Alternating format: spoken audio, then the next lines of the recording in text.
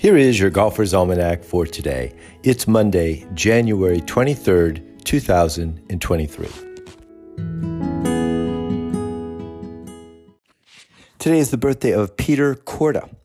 Born in Prague, Czechoslovakia in 1968. He won the 1998 Australian Open, a tennis major. He is the father of both Jessica and Nelly Korda and plays in the father-child or father-daughter event each December.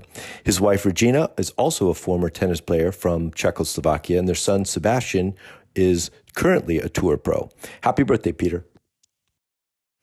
On this day in 2011, Jonathan Vegas won the Bob Hope Classic in a playoff with Bill Haas and Gary Woodland.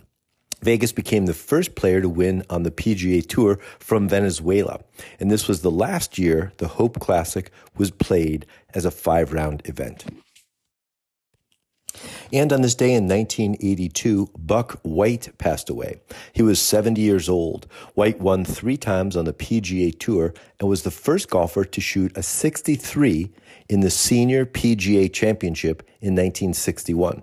The Senior PGA was first played in 1937 at Augusta National, and White's 63 held up for over 50 years. Rest in par, Mr. White.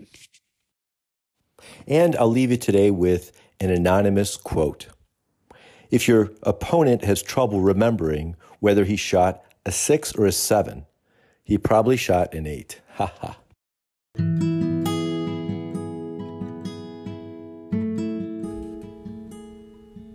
That's it for today in golf history. Play fast, repair all the pitch marks you can find, and keep your golf ball in the short grass. Your Golfer's Almanac is a Golf Tunes production. It's written, produced, and narrated by me, Michael Duranko. I invite you to check out our original golf illustrations and the humor essays that accompany each of the golf cartoons. Tour Backspin is a weekly golf history newsletter that celebrates the PGA Tour in the 1960s and 70s with tie-ins to today's tour. They offer a bunch of content, contests, and other interesting bits. See the link in the show notes and subscribe.